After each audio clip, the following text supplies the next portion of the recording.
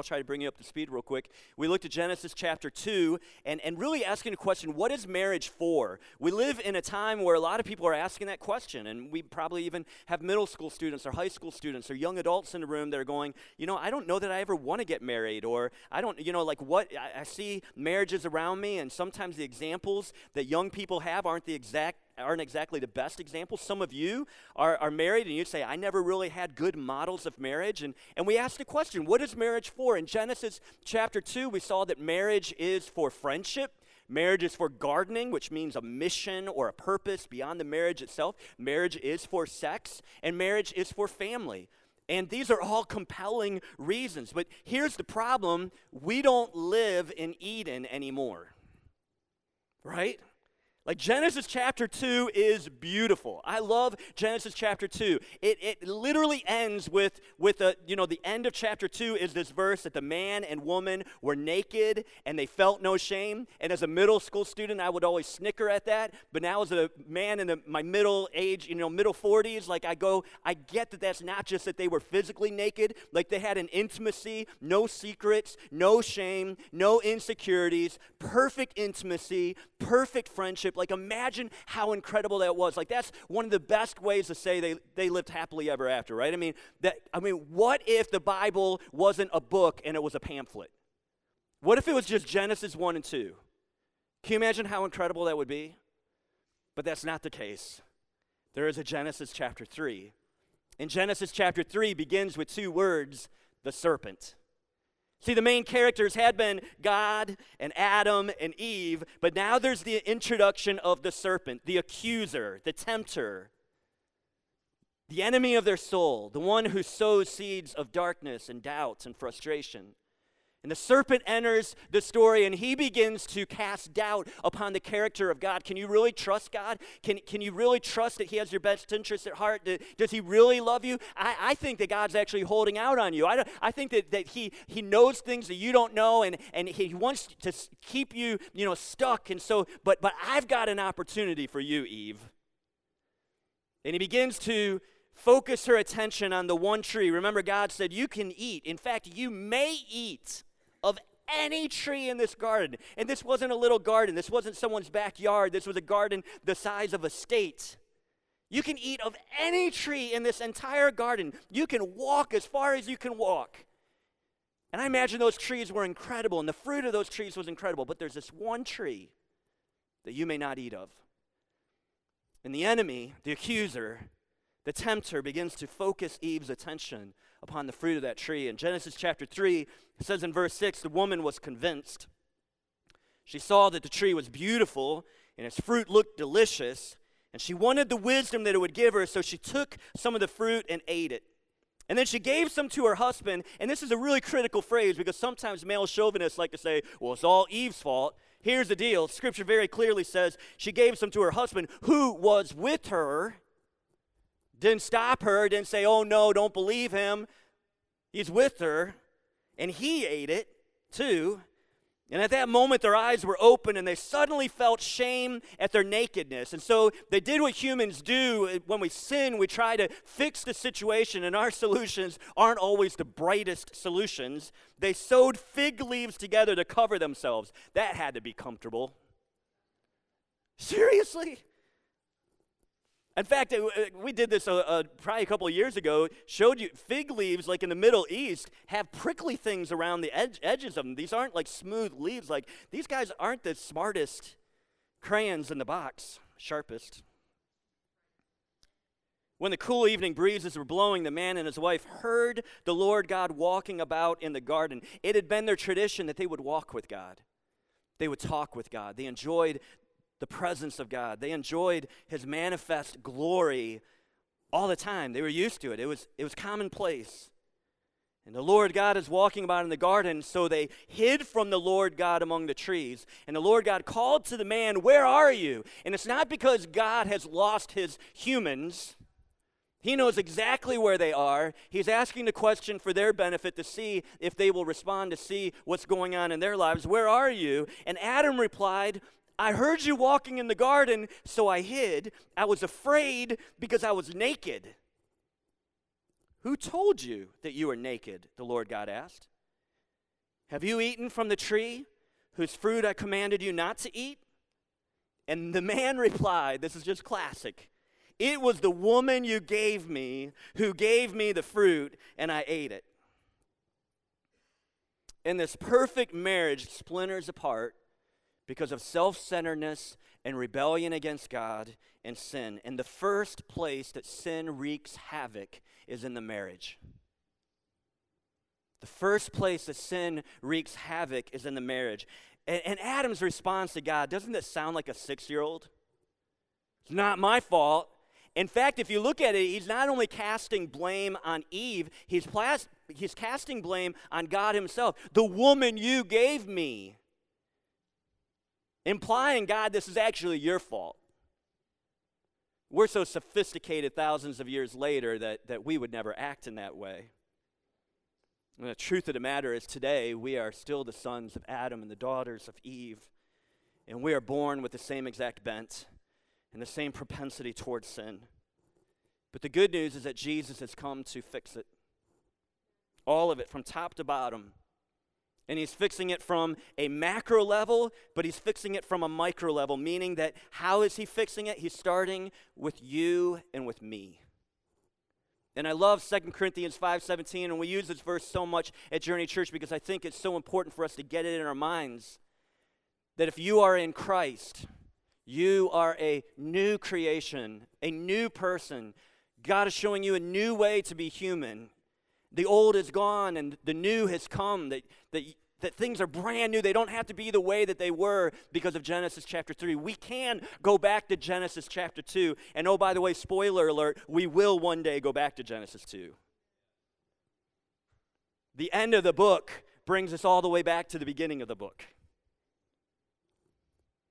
Jesus is in the process of recreating the entire cosmos, and he's starting with us. So what in the world does this have to do with marriage? Well, we talked about last week that marriage is for friendship, and it's for gardening, and it's for sex, and it's for family. But because of sin, a fifth reason is introduced to the story, that marriage is now also for recreation. Marriage is for recreation. And we're going to spend the rest of our time talking about that this morning. The marriage is the number one context for you and I to become more like Jesus. It's the number one context. It doesn't mean that it's going to happen automatically, by the way. For some of us, marriage becomes a context for us becoming more and more bitter.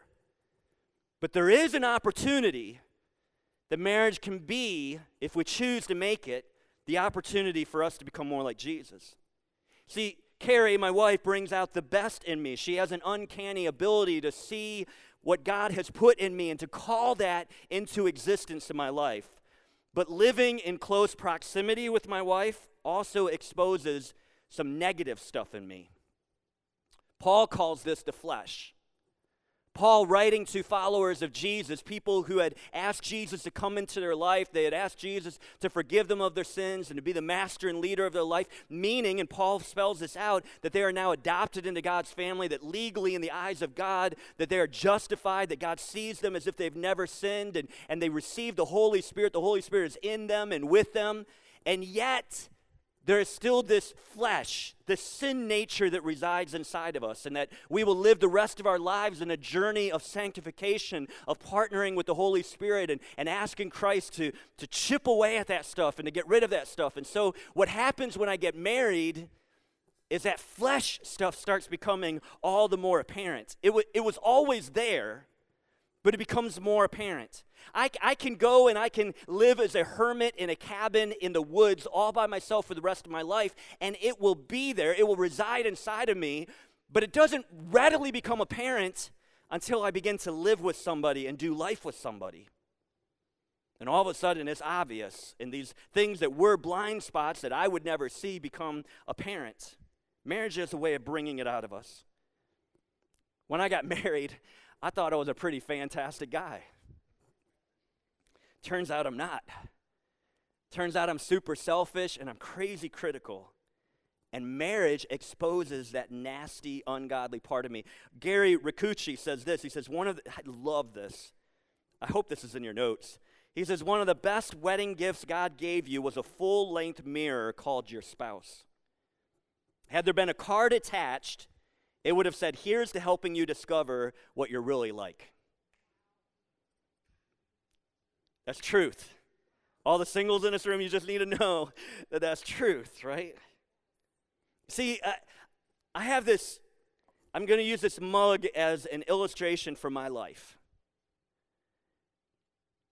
And I get married, and you know, during the dating time, we put our best foot forward, and you know, I had never bought cologne before, but when I started dating Carrie, like I buy cologne, and I try to smell my best, and I'm on my best behavior, and you know, do all the things that you should do, and I'm generous. I'm not a very generous guy, but I'm generous, and you know, all this, and then we get married, and there comes a point of time in your marriage where you let your defenses down. And I know there's people out there who lie and say that they never pass gas in front of their spouse, but they're lying. Have you ever run across someone, I've never passed gas, and I'm like, in 40 years of marriage, I've never passed gas in front of my partner. I'm like, BS, okay? No way. You get married and you let down your defenses. You kind of, at some point or another, you start being who you are, right? And you get in an argument, you get in a fight, and usually they're over the stupidest things, aren't they? And in the argument, you say things that you wouldn't have said before when you were dating, but now it's just, this is who I am, and you married me, so for better or for worse, right? And so here we go, and you say something, and you get angry, and you get heated, and you bump up against some things. And my response is, look what you did. You make me so angry. When the truth of the matter is, where was all of that? It was in me. And it was in me whether I'm with Carrie or not. It's not she who made this happen. It's inside of me. She has a way of bringing it out and making it obvious. But isn't it funny that we have that Adam syndrome? The woman that you gave me the fruit. Somehow it's her fault when really it's inherent inside of me. Hi, my name is Ken, and I'm a sinner. I'm thankful for the grace of Jesus. He's redeemed me, but I'm still working on this flesh stuff inside of me. And marriage has a way. Gary Thomas wrote a book called Sacred Marriage, and I'm especially interested in the subtitle. The subtitle is, What If God Designed Marriage to Make Us Holy More Than to Make Us Happy? I'll say that again. That's powerful. Just the subtitle of the book is worth it. What if God designed marriage to make us holy more than to make us happy? In the book, he makes this statement. He says, quote, if you want to become more like Jesus, I can't imagine any better thing to do than to get married. Being married forces you to face some character issues you'd never have to face otherwise. So I showed you this mug representing my life, and this is actually a mug that a couple years ago I had the privilege of taking a pottery class, and so I actually made this mug. Isn't that impressive? It's the only, well, I made one other thing. Yeah, so there you go. Yeah, I'm pretty proud of this mug. Spent a lot of money on those lessons for this mug. And one of the things that I learned in pottery class, so you go in and they give you this great big lump of clay. How many of you have done pottery before? Some of you guys have done this. So you get this lump of clay, and Doug, I should have had you bring your pottery wheel. We'll do that one of these Sundays. That would be fun. And you have this lump of clay, and you know, it's all, you put pouring water on it constantly, and then you start spinning it, right? And so what is required with pottery is both internal pressure. If you're making a vessel, you're making like a cup or you're making a vase or something, it requires both internal pressure and external pressure. In fact, if you're not pushing on the inside and on the outside at the same time, it will fall over. And this is true in our lives. Like, to become more like Jesus, it requires both internal pressure and external pressure. In fact, in my notes, I put it this way, if I can find it quick enough. God, the master artist, uses marriage to create something beautiful that we would not have experienced without that external and internal pressure. So God is using marriage to bring about recreation in our lives. But again, this is an opportunity for us. It doesn't happen automatically. We make a choice of whether we are going to lean in and to allow marriage to make us holy, or if we're going to allow marriage to make us bitter. So I've referenced several times in this series a book by John Mark Comer, and in his book, Loveology, he talks about 3 mistakes that we make when it comes to this, and I'm going to spend the rest of our time just unpacking this. These are 3 mistakes, and if we make these mistakes, we'll probably lean more toward marriage making us bitter than we will toward marriage making us holy. Here's the first mistake. We go into it for the wrong reasons. We go into marriage for the wrong reasons. I've been teaching that marriage is for friendship, and marriage is for gardening, and marriage is for sex, and marriage is for family, and now in the light of sin, marriage is for recreation, but that's not why most of us go into marriage. Most of us go into marriage, singles in this room, you'd say, the reason why I want to get married, I'm going into marriage because I want to be happy. That response right there tells you everything you need to know, right? I want to be married because I want to be happy. And I'll tell you, at first that sounds extremely romantic, but that mindset is a marriage killer in disguise. Happiness is not a reason for marriage. Now listen very carefully. Hopefully happiness is a byproduct of marriage, okay? And it should be. It should be a fruit of a godly marriage. But don't go into marriage saying, I want to be married so that I can be happy. If you're not happy going into marriage, you're probably not going to be happy on the other side of marriage. Usually who I am as I go into marriage is who I am on the other side of marriage. I cringe when I'm at a wedding, and these days, over the last 20 years, I've been a pastor now for like 23 years or so, and so it's interesting to see the evolution of marriage. I think Pinterest has like killed weddings. I'm speaking specifically of weddings. And so I get to be the officiant at a whole lot of weddings, and it's interesting because now a lot of couples will write their vows, which I always think is funny. I'll just let you in at a window. When you're doing marriage counseling, and we'll talk about, okay, do you want to do the traditional vows, or do you want to write your vows? And I'll tell you, predominantly, it's the women who go, oh, we're going to write our vows, and I can see it in the guy's face. Usually. I'm not trying to be gender biased, but usually you can see it in the guy's face where it's like oh, crap. I got to write this myself? Afterward, I'll say, Google has a lot of help for you, okay? You can do this. So, they'll write out their own vows, and hopefully they'll remember them at the marriage ceremony. I had a wedding where we go to do the vows, and the guy had forgotten his vows, like back in the room that had like their, tuxedo bags and all that, and we had to stop the wedding. Is that anybody in here? I can't remember whose wedding it was. It was somebody. And so anyhow, they write these vows, and here's the thing that I cringe at is in the middle of them, reading these vows that they've written. I've never read them. I'm not nosy Nancy, I don't want to see what they put in. But often, this happens more times than not anymore, is in the middle of them reading these vows that they've written to each other, they will make a statement like this: I promise to make you happy. I'm usually like, I've got the best seat in the house, and I usually want to go, no, don't say that. You can't make that. I promise to make you happy. You can't make that promise. I don't care how romantic you are, how good looking you are, how successful you are. You can't keep that promise because here's the reason. You're not God. And as a spouse is not a substitute for God. Interestingly enough, if you come full circle, so many times when I'm sitting and talking to someone who's talking about their reasons for divorce, I will hear this line: Pastor, I deserve to be happy. I'm leaving my wife, I'm leaving my husband because I deserve to be happy. And I always say, show me that verse in the Bible. Show me that, where it says that you deserve to be happy. But if we start the marriage saying I'm going into marriage so that I can be happy, and if we're making promises, I promise to make you happy, somewhere it lodges inside of me that if I reach a point in my marriage, 2 years into my marriage, 7 years into my marriage, and I wake up one day and I don't feel very happy,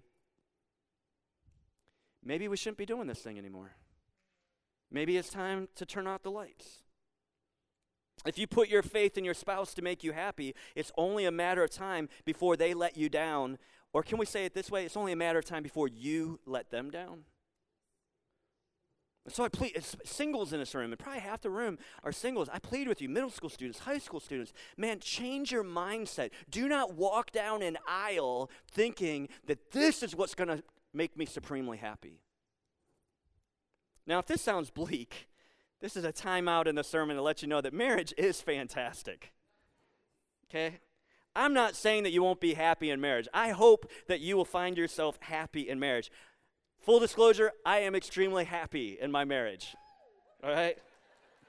My best memories in life have Carrie in them. If I was to edit Carrie out of my story, it would be flat and shallow. But she's not the source of my life. Carrie is stunning and amazing and beautiful, but she's not Jesus. And she wasn't meant to be Jesus. No matter how great your spouse is, they will never be good enough. No matter how good they look right now, or what they do, or what kind of money they bring in, they are not God. So let marriage be for marriage, and let God be God. Let marriage be for friendship and gardening and sex and family and recreation. But let God be the well for your soul. Let God be the source of your life, the one who completes you, the one who brings you peace and happiness. Your spouse wasn't meant to bring those things, and when you depend upon them for that, you're putting too much pressure on them.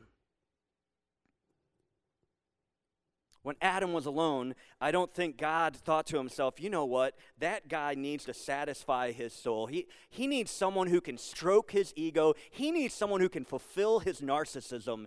Eat and get to work. Yeah, right. That's not what God said. He said, I will make an ezer for him, a helper, one who is like God himself. So, one of the mistakes we make that causes bitterness instead of that causes us to become holy in our marriage is that we go into it for the wrong reasons. Secondly, we ask the wrong questions. I'm going to fly through these next two. We ask the wrong questions. The wrong questions are, like we've been saying, am I happy? Does he make me happy? Does she make me happy? Do I feel the way that I did when we first got together and everything was electric? Or have we lost that love and feeling? Is he all that I want? Is she all that I want? Does he look the way that I want him to look? Does she look the way that I want her to look? These are the wrong questions. So you're saying, well, what are the right questions? The right questions are we best friends? Do we talk? Do we take time to just be together? Do we enjoy each other's company? Do we have a shared, grander purpose together? Or is our relationship just about us, our house, getting more stuff? Are we lovers? If you're married, and only if you're married, do we bond and rebond frequently through sex? Are we family? Are we raising our children to love God with all their heart, souls, mind, and strength? Are we allowing Jesus to use our marriage to make us more like him? These are some of the right questions. By the way, I think all those questions are in your notes if you're following along. You ask the wrong questions, and it will lead you to bitterness. You ask the right questions, and there's a chance that it will move you closer and closer to holiness. Here's the third mistake that we make. We rate the wrong person. We rate the wrong person. Some of you in this sermon have been thinking, man, I wish my spouse was here. Or you're thinking, I don't think she's really paying attention this morning. I don't think she heard that one line that I got to make sure that maybe we can listen to this later on. If you're thinking that, you've completely missed the point. Stop rating your spouse on all these points and start rating yourself. You shouldn't be asking, is she a good friend to me? You should be asking, am I a good friend to her? You shouldn't be asking, is she a good partner? The question is, am I a good partner? It's not, do I enjoy sex with her, but does she enjoy sex with me? Is it pleasurable, fun, and life-giving? Not, is she a good mom? The question should be, am I a good dad? Am I a good husband? Not, is she making me more like Jesus, but am I moving closer to Jesus? Am I gently nudging her in the same direction? See, when we are always rating our spouse instead of rating ourselves, I guarantee you that bitterness will set in. But when instead I force myself, hey, how am I doing in this area? I'm starting to complain. I'm starting to go down this path. How am I doing? What kind of person am I in this marriage? Our sin, which I mentioned earlier, is our rejection of God's ways. Our self-centeredness has separated us from God. And it's created separation in our human relationships as well. But God wants to restore you. He wants you to experience recreation. And so he sent Jesus. And Jesus is the Son of God come to earth to become one of us, to show us a new way of being human, but ultimately to lay down his life on the cross, to take upon himself all of our sin, to take upon himself the punishment that we deserve. And listen, until we accept his forgiveness and receive his grace, and even until we recognize that we need forgiveness, we won't have the health that we need to have to be in a relationship with another person. See, so many people, the issue isn't, so many people, especially in the church world, think to themselves, I don't have a problem. I'm a good person. I've lived a good life. I've had people who have said, Ken, I'm not a sinner. And I said, can we call your spouse into the room? All of us have issues with flesh. All of us battle with that sin nature. All of us, if we're honest, would say, God, I need help. I'm broken, I'm helpless, I'm powerless. In and of myself, I am nothing and I have nothing. God, I need you. You don't come to that point, it's going to be hard for marriage to make you holy. And so we go, God, I don't have what it takes, but I know that you do. I know that you have all power. I know that through Jesus and through his death and through his resurrection that I can experience forgiveness. I can experience grace. God, I am 100% dependent upon you. Would you come into my life? Would you forgive me of my sins? Would you be the master and leader of my life? I want to live for you with your empowerment and your strength. And then here's the cool thing. As I lean into him, and it doesn't happen for many of us, it's not an automatic thing. It's not like everything changes in an instant. For many of us, it's gradual. It's a journey. But God will begin to reshape you. He will begin to recreate you. You will begin to think more and more like he wants you to think. You'll begin to respond to others more and more the way that he wants you to respond to others. If you'll lean into him, this doesn't happen to everybody. There's a lot of Christians who stay stuck and never move on and never become the people that God wants them to be. They're just as mean today as they were 30 years ago when they prayed a prayer of asking Jesus to come into their heart. We've got to lean in and participate like we talked about in the beginning of this year. God will make us holy, but we have a role in this. We got to be active participants in this. But I'm telling you, if you will be committed to that, you can't control your spouse. You really can't. You can try, and honestly, the more that you try to control your spouse, I'll just be completely honest, the more disastrous things usually get. So I can't control my spouse, so who can I control? I can be the best me that I can be. I can serve my spouse the way that Jesus has served me. I can try to walk in forgiveness. Jesus has forgiven me, so I can walk in forgiveness. I can do everything I can. And then their decisions are their decisions. But I can walk with the confidence of knowing I'm doing what I'm supposed to be doing. And so when things are shaken, and they will be shaken in any marriage. We sang the song. When things are shaken, I can have the firm foundation of Jesus Christ. And I can trust in him and say, Jesus, you've got to change this. Change me. And would you insert yourself into this situation and do what needs to be done in my spouse? But I'm going to focus on me right now. Making sure that I'm who I need to be. Does that make sense? So here's the thing. It always starts with your relationship with Jesus? Have you asked Jesus to come into your life? Have you asked him to be the center of your life? I'm not just talking about that Jesus is this small compartment in a closet in a room off to the side in your life, but know that Jesus becomes the guest of honor in your life. Jesus is first and foremost, that your life is centered upon him, that he is the foundation of your life. Is that Jesus? Is Jesus that in your life? So first things first, I'm going to ask you all over this room to bow your heads and close your eyes, and let's just be real about this. Regardless of how much you go to church or how good of a person you've been, or maybe you're a member of a church, maybe you've been baptized. I don't know. Let me just ask you, honestly, as you sit right now, is Jesus actively the leader of your life? And if he's not, this is a great opportunity this morning. Maybe for the first time, or maybe as a reaffirmation. It's a great opportunity this morning just to say, Jesus, come, lead my life. I receive your grace. I receive your forgiveness. If that's you, would you just raise your hand if you need Jesus to come into your life today?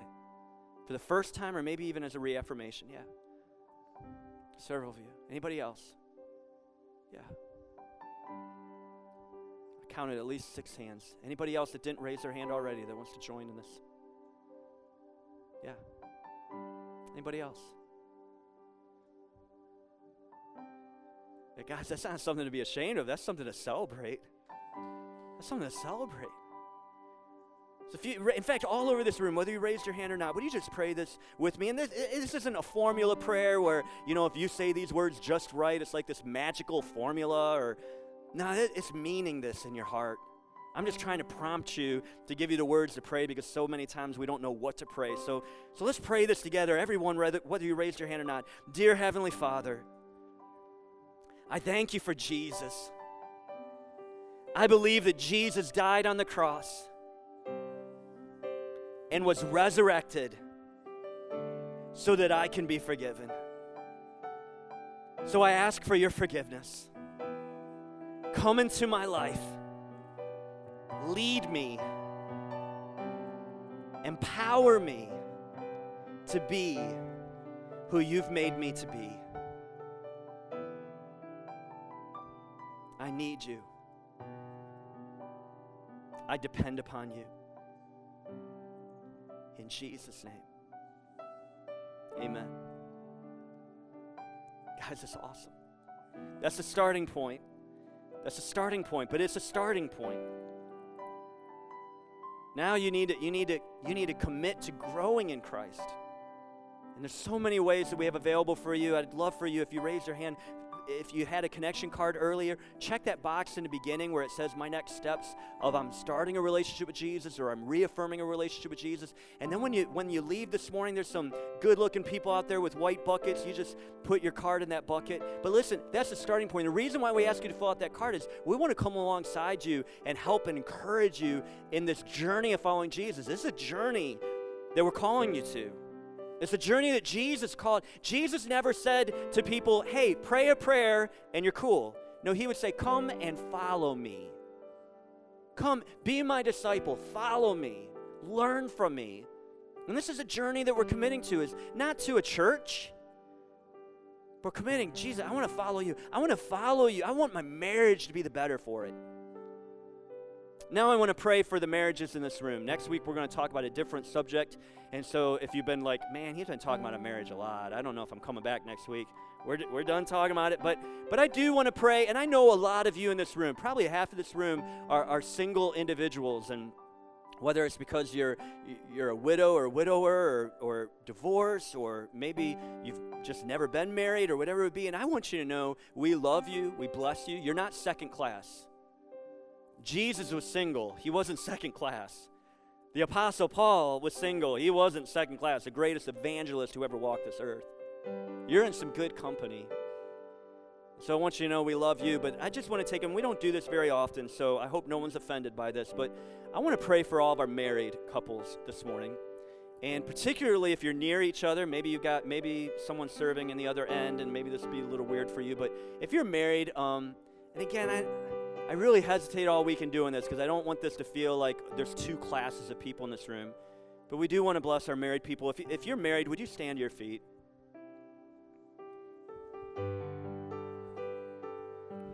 Listen, there's a spiritual war going on. And the enemy knows that if he can take out marriages, for the most part, if he can take out a marriage, it's like shrapnel. It just goes all over the place. It hits children. It hits friends. It divides whole relationships outside of the marriage. And so I want you to know there is a target on your back. And I don't say that in a paranoid, like freak out type of thing. I want you to know there's a target on your back. And we as a church are praying for you. We have a gathering every Wednesday at 11. And very often we pray for the marriages in our church. As pastors, that's one of the things I'm praying for constantly. I want you to know we're praying for you. But listen, make sure that you're in the game. If you need help, don't be afraid to ask for help. Don't ask for help when it's over, Rover. So many people come to me when it's obvious we're done no matter what you say. Ken, you got a half an hour to fix our marriage. If you don't fix our marriage, we're done.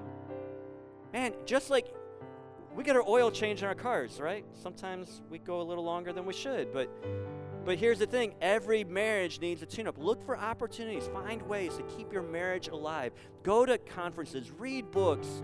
If you need counseling isn't a bad word. Go to counseling and get an oil change and make sure that your marriage is firing in all cylinders.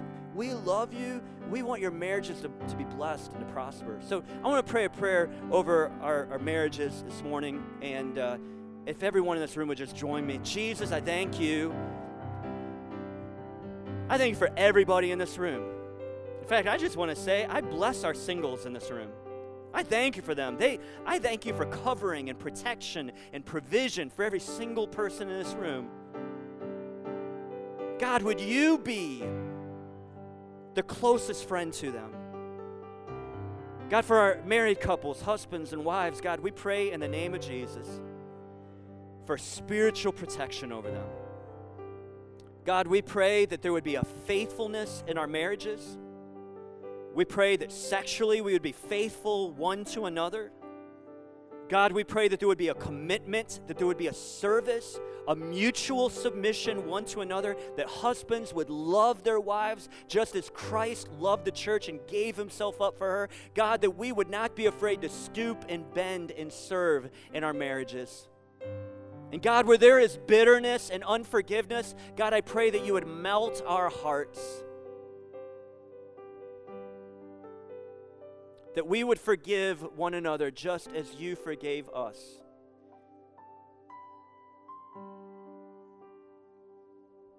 Father, I pray that there would be a commitment to friendship.